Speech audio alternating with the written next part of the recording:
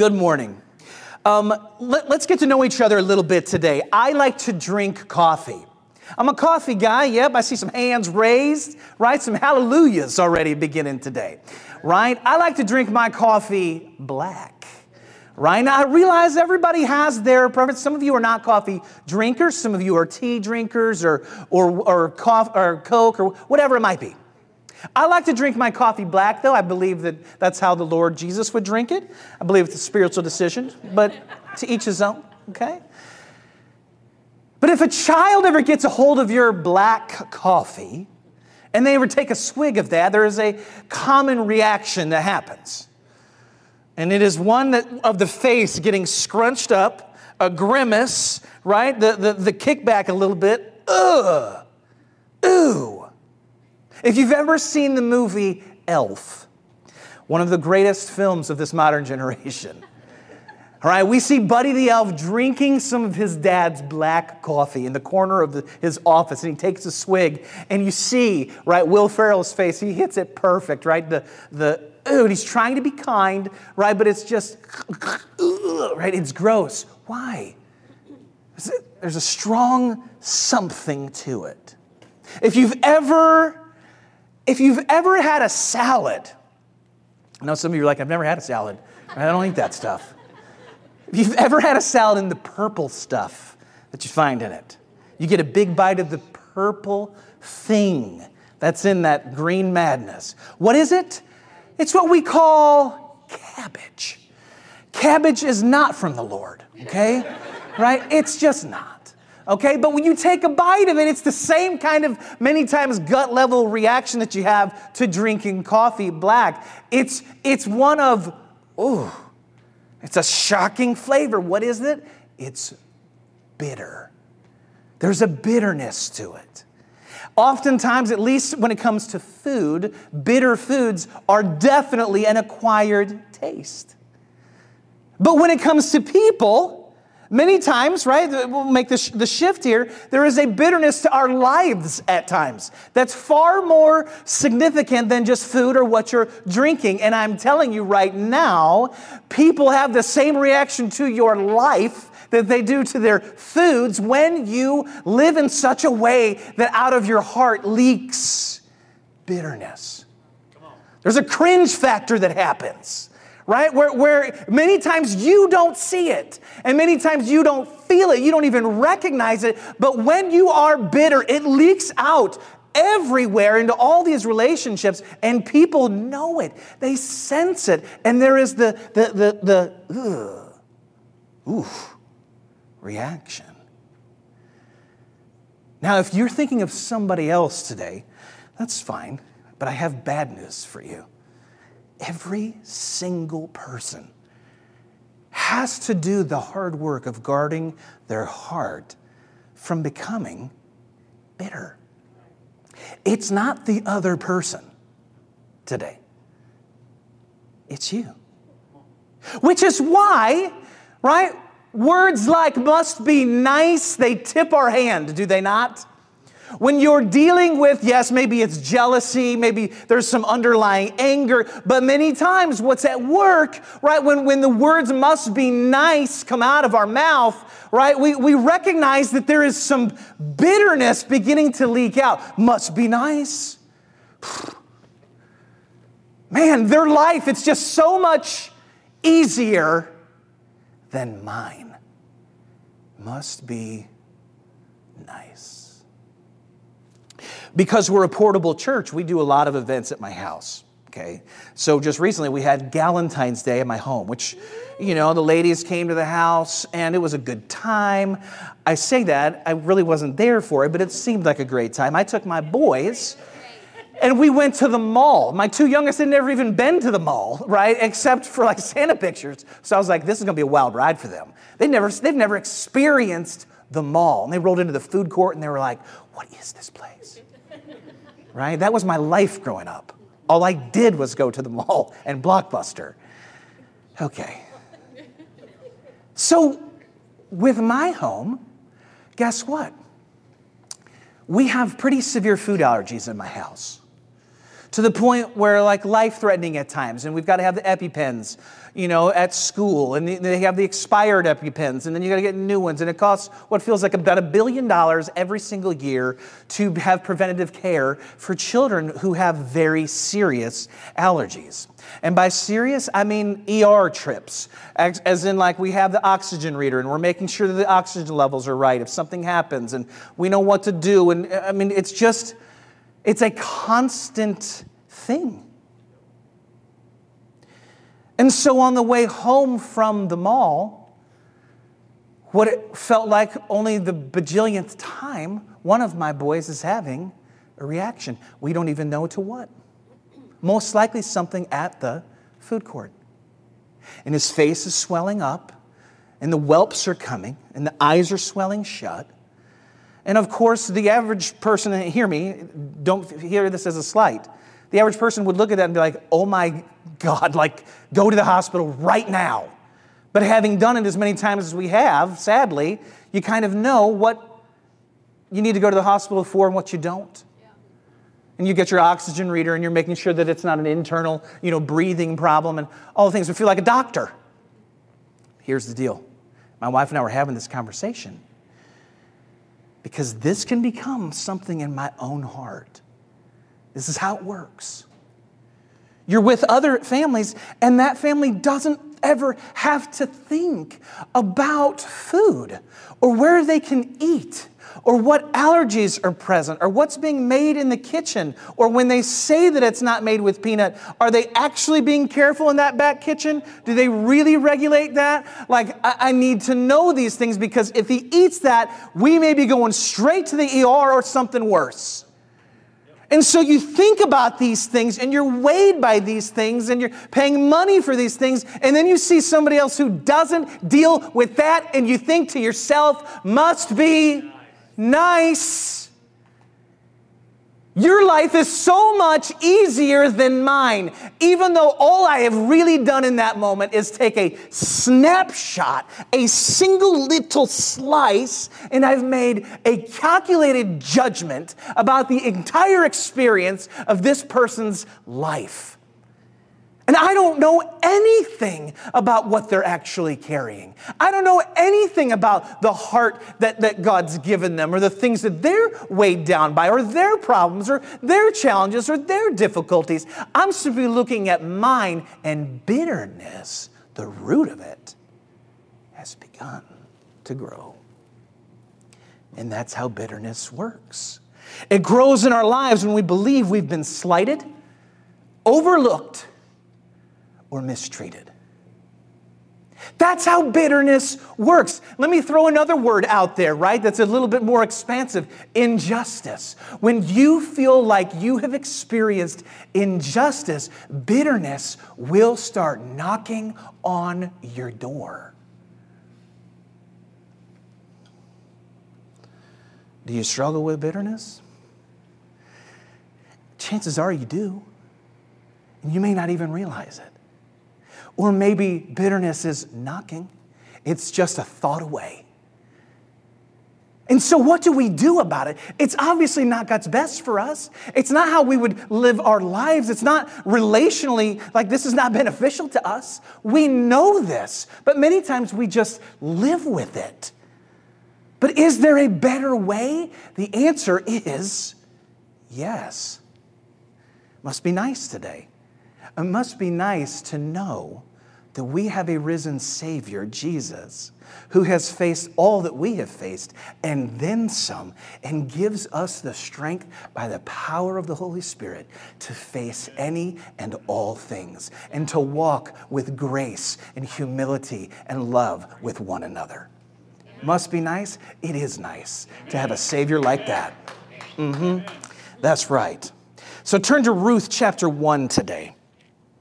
We're going to read out of the Old Testament, and this is a very iconic story about bitterness. And we're in Ruth chapter 1, one of my favorite stories, and we'll read the first five verses together today. In the days when the judges ruled, there was a famine in the land. That meant that there wasn't any food. So a man from Bethlehem in Judah, together with his wife and 2 sons, they went to live for a while in the country of Moab. This is not the people of God's country, right? This is a country where they worship a different God. The man's name was Elimelech. His wife's name was Naomi. And the names of his 2 sons were Mahlon and Chilion. They were Ephrathites from Bethlehem, Judah, and they went to Moab and lived there. Now Elimelech, Naomi's husband, he died, and she was left with her 2 sons. They married Moabite women, one named Orpah and the other Ruth, and they lived there about 10 years. Both Mahlon and Chilion also died, and Naomi was left without her 2 sons and her husband.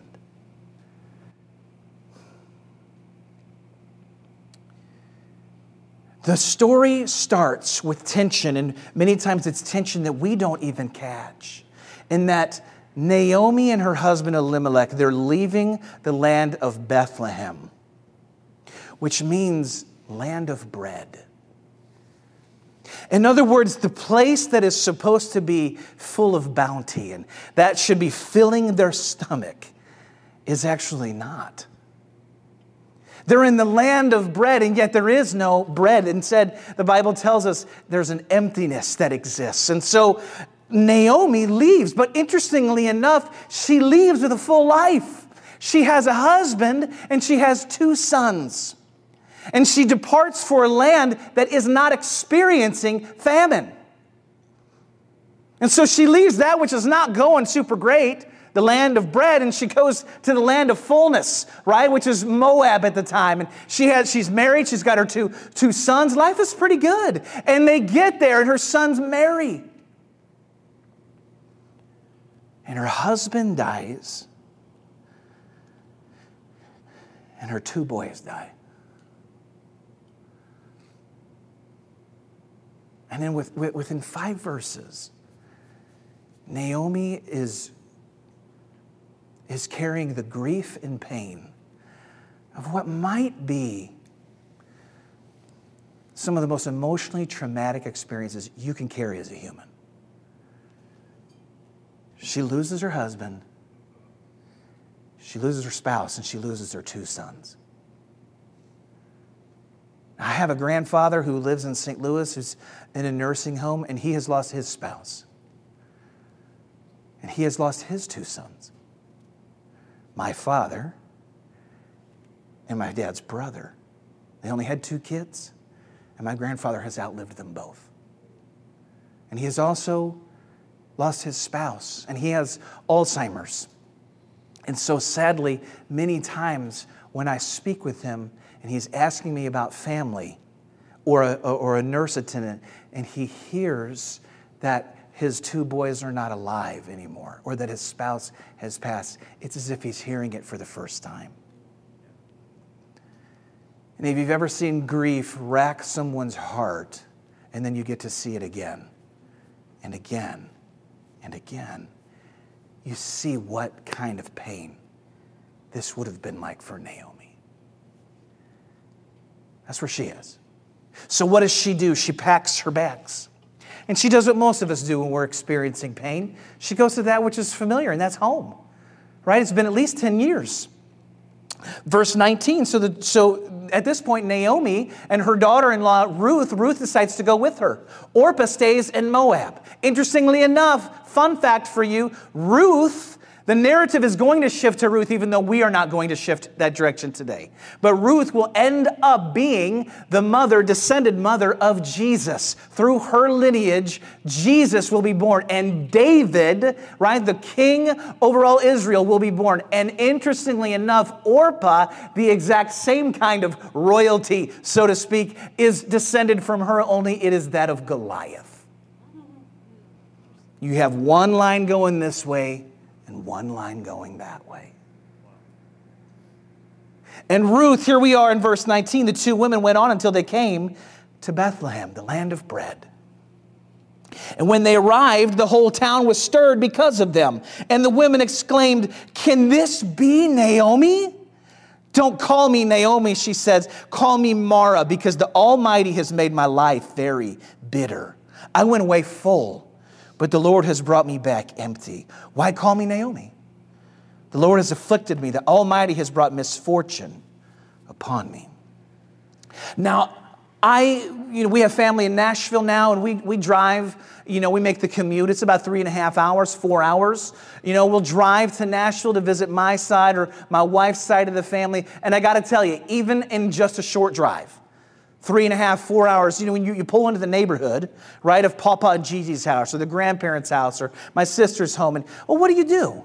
You kind of look at yourself in the rear view, mirror, and, or you like the little thing you flip down and it has the mirror with the lights, and, you kind of make yourself at least mildly presentable before your family sees you. Most of us do a little bit, right? Like your hair might be all, kind of this from the drive, and you're like, let me just straighten it out, or you kind of do one of these and kind of get the wrinkles out, or minimally you get out of the car and brush the crumbs off your pants or your shirt from your snack that you were eating on the drive there.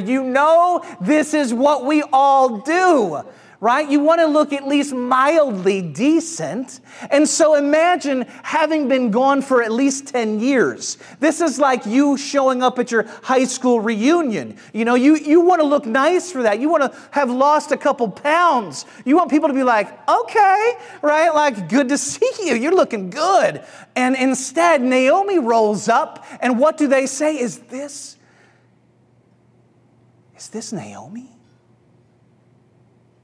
My God, look at how she's changed. And maybe just 10 years of living has done that, but I've got to think that 10 years of hard living and bitter living has begun to take its toll. Is that really you, Naomi? This isn't what you want being said. I don't even recognize her. And Naomi says, listen, don't call me that anymore. Call me Mara, which means bitterness. Because guess what? That's who I am now. That is my life. Now here's what Naomi has right. I love this about the story in that Naomi is honest about her circumstances. She's being honest, is she not? And many times in the church and in bodies of faith, there is a tendency at times for us to simply brush how we're really doing under the rug, right? And because I get it, we are people of faith. And so we want to be people of faith who are seeing the good. And you want that, you need that, hear me. We need to be people who are believing, who, as Gerald got up and did the transition, we need a little fire in our bellies and in our souls. But you can't always live that way. That isn't 24/7. Sometimes life is really hard, and sometimes life is really painful. And to just act like you're doing just fine, when in fact you're not doing fine, isn't helpful. It's not good for you. And Naomi is minimally doing the right thing here in that she's honest about where she is. Life has been tough. I lost my 2 boys and I lost my husband. I love in the opening chapters of the Bible, we have Adam and Eve, and they sin against the Lord. And the Bible tells us that they begin to hide. Right? And they create coverings for themselves, and they're hiding in the bushes and in the trees from God as God begins to walk through the garden. And what do the scriptures say in this moment that God begins to do? He begins to call out to them, Adam, Eve, where are you? Hey, where are you at? Where are you guys at? Now, I got news for you. In the opening chapters of the Bible, this is the God who creates creation. When the Bible says that God is walking through the garden asking where Adam and Eve are, he's not actually asking where Adam and Eve are as if he lost them or he's misplaced them or somehow they found such a good spot that he just can't find them. Like the kid in the cupboard where you're like, man, I cannot find so-and-so anywhere. They've got the spot this time. No, God is drawing Adam and Eve out. And while in this particular moment, it is sin that they need to be able to embrace and own before their heavenly Father, but still, I want you to catch this. The loving and pursuant grace of God is beckoning His children to come and acknowledge, where are you? Where are you at? Here I am. I've sinned, Lord. Or here I am. I am broken. Here I am. I'm really hurting, Lord. I'm angry. I'm upset. I'm mad. I don't feel like I can trust you. All these things. Where are you? So my question for you is, where are you? I believe the Holy Spirit would ask you that today. And it's okay to be honest. I have had some years since living here that have been tough. And some of it comes out of my preaching, and some of it has come out in conversations, but some of it you guys have never even heard. The only person who's heard about it is God and Amy. She hears about everything. Maybe too much at times. Here's where Naomi gets some things wrong, though, is that she allows her bitterness, she allows her circumstances to make her bitter. In other words, that emotion, that thing, that bitterness is knocking at her door, and her circumstances, the pain of those circumstances are looking to define her. They're looking to take her identity. And so Naomi has allowed those circumstances to make her bitter, to the point where she says, don't even call me Naomi anymore. Call me Mara, because my life is bitter. In other words, this is who I am now. This is what defines me. And I have news for you. As difficult as it might be to hear this at times, your pain does not define you. Only God Almighty has the right and privilege to do that. Amen. But it's so easy. There's a reason why so many times we deal with bitterness. It's because it's so hard at times to let God define us versus our circumstances. I want to sit and dwell in the pain of my life. And what happens is now this defining interaction of my circumstances with me, my soul, it becomes the filter through which I see everything. Now my interactions with you, this is where must be nice begins to take its toll. I can't see anything anymore unless it's through the lens of my own personal pain. And I project it on other people. And so no one else should have it easier than me. Psh, your life is so much easier than mine. Must be nice. You see the worst in things long before you see the best in things. That's going nowhere. Good luck. Here's how it plays out. Parents, here's a good example. You've got teens, and sometimes as you're raising teens, it's tough. In fact, let me just go ahead and say, raising teens is tough. Okay? Fact. It's hard. And there are things that raising children is just hard. And if you don't have children this morning, don't hear this or don't unplug from this moment just for a second. But one of the things that happens if you have teens that have gone a different way than you were hoping or that you wanted, and it's been painful and it's been hard and life at home has been difficult. Now it's really easy to look at anybody else who's got young ones as they are stepping into teenagehood, and you say things like, well, get ready. Psh, good luck. Wait till they do this. Wait till they do that. And you just absolutely drop judgment and just negativity and doom and gloom all over everybody else's situation and scenario because it was painful for you. And you can't see anything other than your situation. It's the lens that colors everything. Well, good luck with that. Just wait. I've had people do that to me. And I'm like, you will wait. Could there be some difficult moments with my teens? Of course. But I'm not speaking that over them or into this situation. I'm believing the best.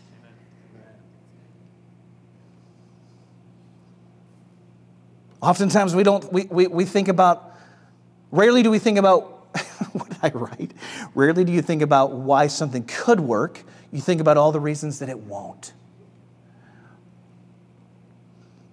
You've been mistreated, experienced injustice,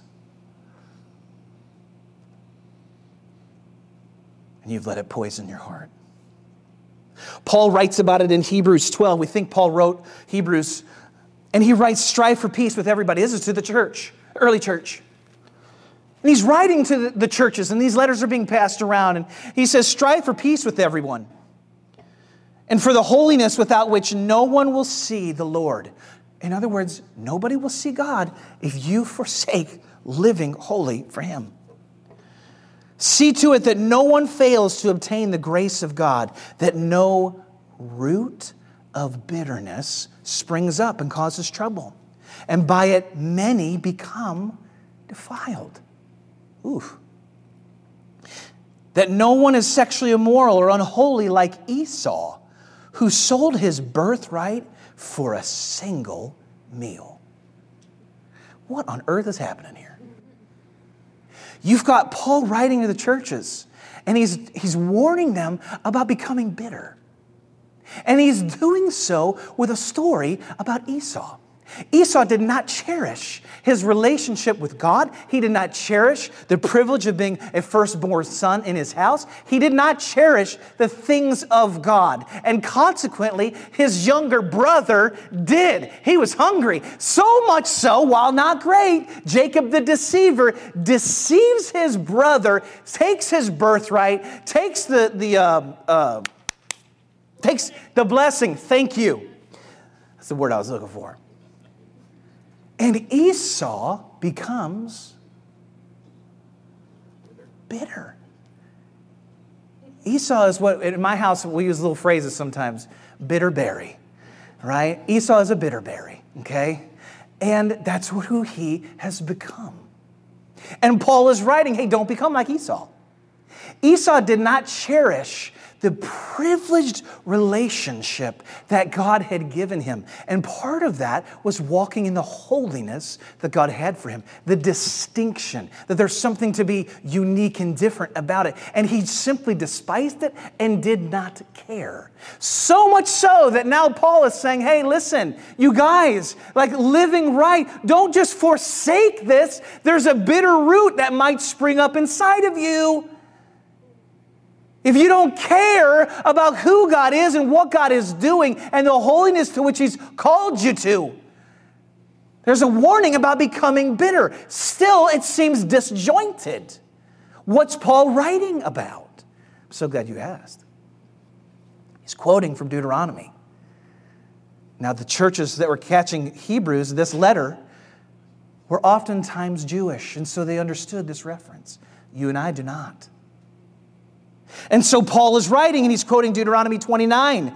And God says through Moses, beware lest there be among you a man or woman or clan or tribe whose heart is turning away from the Lord to go and serve the gods of those nations. Beware lest there be among you a root bearing poisonous and bitter fruit. One who, when he hears the words of this covenant, blesses himself in his heart and says, I shall be safe, though I walk in the stubbornness of my heart. Here's the hard truth.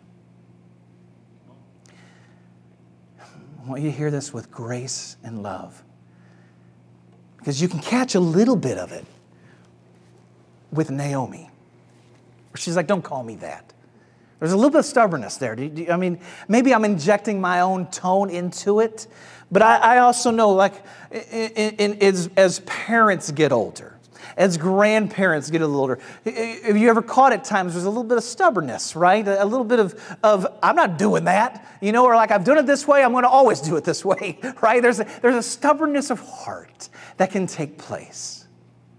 But what's happening in this moment, the writer here, Paul to Hebrews, Moses in Deuteronomy, he's warning the people to not let this bitter thing grow up inside of you. It's like a plant, right? And that plant produces fruit. And by it, a lot of other people are going to be defiled. And what happens when you experience, and the text doesn't tell us this, but I'm reading into it in this moment. When you experience hardship and when you experience difficulty, as the people of God had experienced, they had experienced difficult things. And when you've gone through it, the tendency at times is to look at God and say, hey, where were you? And now because you feel slighted and overlooked and mistreated, your eyes begin to wander and to go to other places. And that's what Israel was doing here. And Moses is saying, don't do it. Don't let that bitter thing begin to grow up inside of you where your eyes begin to wander and your heart becomes stubborn. And you say to yourself, thanks, but no thanks. Got it from here. And you wander away from the Lord. And that's what bitterness does. It eats away like a slow poison, a poisonous fruit. And not only are you poisoned, you go to anybody's home where bitterness has taken root, and mom and dad pass it right on to their kids. Oh, you can be bitter and be 13. You can. So the text tells us that it spreads, and bitterness is never limited to the person who has it. It's never contained there. But thankfully, there's another way. We have diagnosed the problem. And the good news today is that the answer to a bitter heart is actually very simple. In theory. In theory. Maybe not always in practice.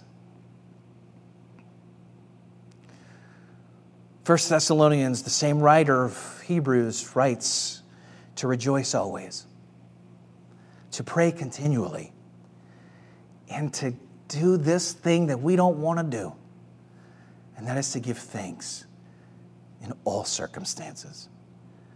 For this is God's will for you in Christ Jesus. Lord, to give thanks in every circumstance. Do you know my circumstances? No, I don't. But I know that there is a courage from the Holy Spirit that you can have, that if you will be hungry and cherish the things of God, that even in the midst of suffering and in the midst of difficulty and pain, rather than sitting and dwelling and becoming bitter and allowing that tree to grow in your heart, you can even in impossible situations begin to give praise from your mouth and begin to thank God, even in the midst of difficulty. Now, many of you have heard me share, when you're a part of a church, right, and you've been a part of a church for a while, you hear pastor stories. You hear some of the same stories. So some of you have heard this, some of you not. But I was sharing this morning about losing my dad. He died at 51 of a heart attack. And Amy and I, my wife, we had just started dating. And I was picking her up. This was outside of St. Louis. It was in Illinois. And I was picking her up. It was over Thanksgiving. And I was at her grandparents' house. And all of her extended family are there. And as I'm picking her up, I get that call that your dad had had a heart attack. And it did not look good.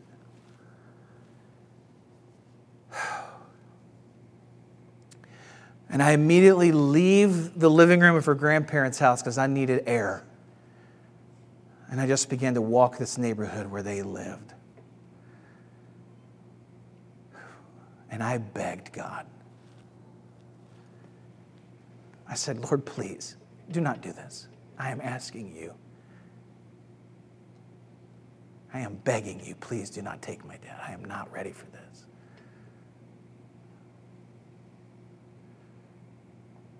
I've given my life to you. I'm in full-time ministry, Lord. Can you throw me a bone? I know that you're powerful. I know you've raised Jesus from the dead. I see miracle after miracle after miracle in the Old Testament and the New Testament. You are a miracle-working God. God, would you throw one of those my way? Please do not do this.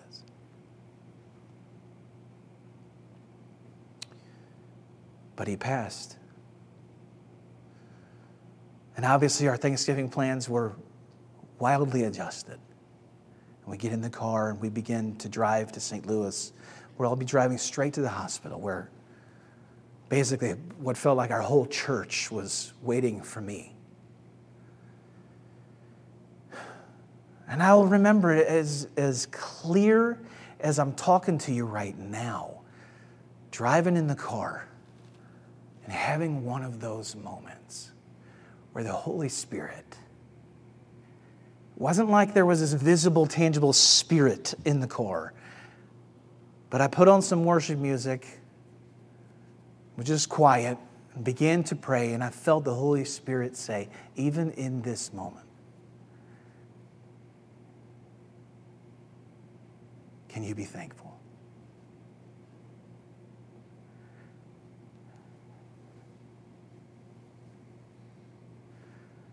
And so in the car,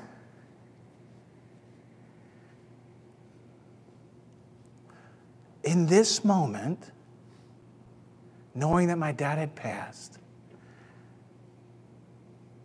I began to simply thank God for all the time that I'd had with him.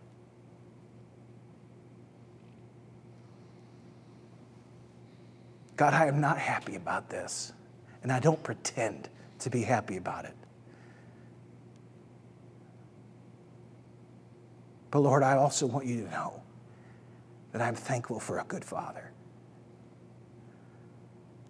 And I may not have gotten the life that I wanted with him, but Lord, I'm thankful for 25 years. I'm thankful for the years that I did have. Thank you for his character. Thank you for his life.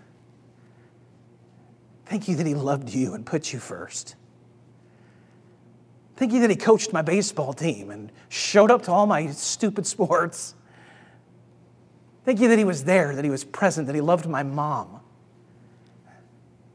Thank you, Lord, and just began to rattle off as many things as I could find to be thankful for. Because if I didn't, there was a tremendous possibility that in this moment I was going to already become bitter. That it would begin to take root, or at least the seed of it right here. And I'm not saying that in the midst of everybody's pain and difficulty, you've got to be ready to do what I did. But that was where God came knocking at my heart and in my soul. And in that moment, I had one response, and that was, Lord, I am choosing, in the midst of the impossible, by the power of the Holy Spirit, to be thankful in all circumstances. I am not thankful for this, but I can still be thankful for this and for that and for this and for that and for this and for that. And Lord, I choose to believe that even in the midst of my loss, that you are still good. And God, while I don't understand it, I choose to believe that you are faithful. And that you are working all things out for those who would believe.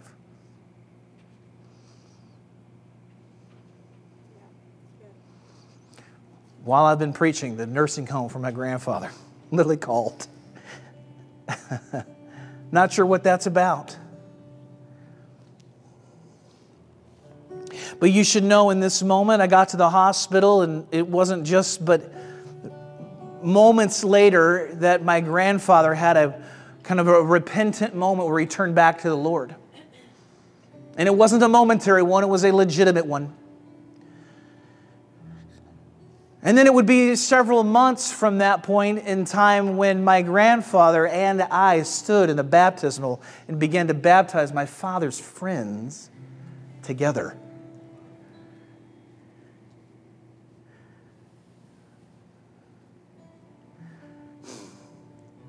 Can I sit here and tell you, well, that's why this happened and that's why? No, I can't. But you know what I can be? I can be thankful in all circumstances. That even in the midst of that, God used it for His glory. And it is out of our lips as we thank Him, as we rejoice always and we pray continually. You know what it does? It gets that bitterness out. It's like squeezing it out. It's amazing when I'm thankful. I can't really be bitter. There's just no room for it. It's amazing when I rejoice. Bitterness just doesn't find that root. It just doesn't find that place. It has no hold. It has no grip. And thankfully, as we close with this, in fact, you can stay into your feet, church.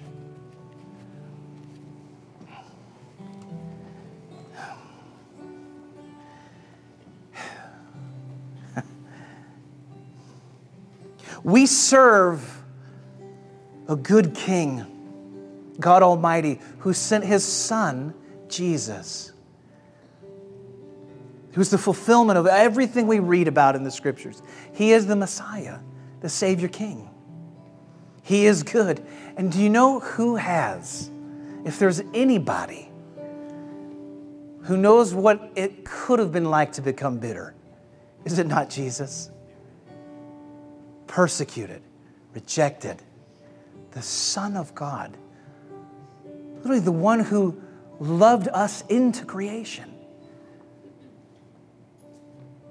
who walked to the earth, who was born, left heaven to become human, that we might see the love of the Father in person and up close. And yet He is rejected. People don't believe Him. They refuse Him. They spit on Him. They whip Him. They beat Him. They crucify Him. Could anybody in this moment have been bitter? Oh, yes. But thankfully, this man, this Son, He showed us what it's like to be the kind of King, a different King, who rejoices, who is gracious, who is a man of peace, who is patient and kind, who is loving, who is all the fruits of the Spirit, and then some. He knows your pain, and you have a Savior that you can turn to. Yes, He saves our soul, but He also saves us from things like becoming bitter. I can go to Him and say, Jesus, I need You. You know what I'm going through. Would You help me? Father, thank You in this moment. Lord, that You've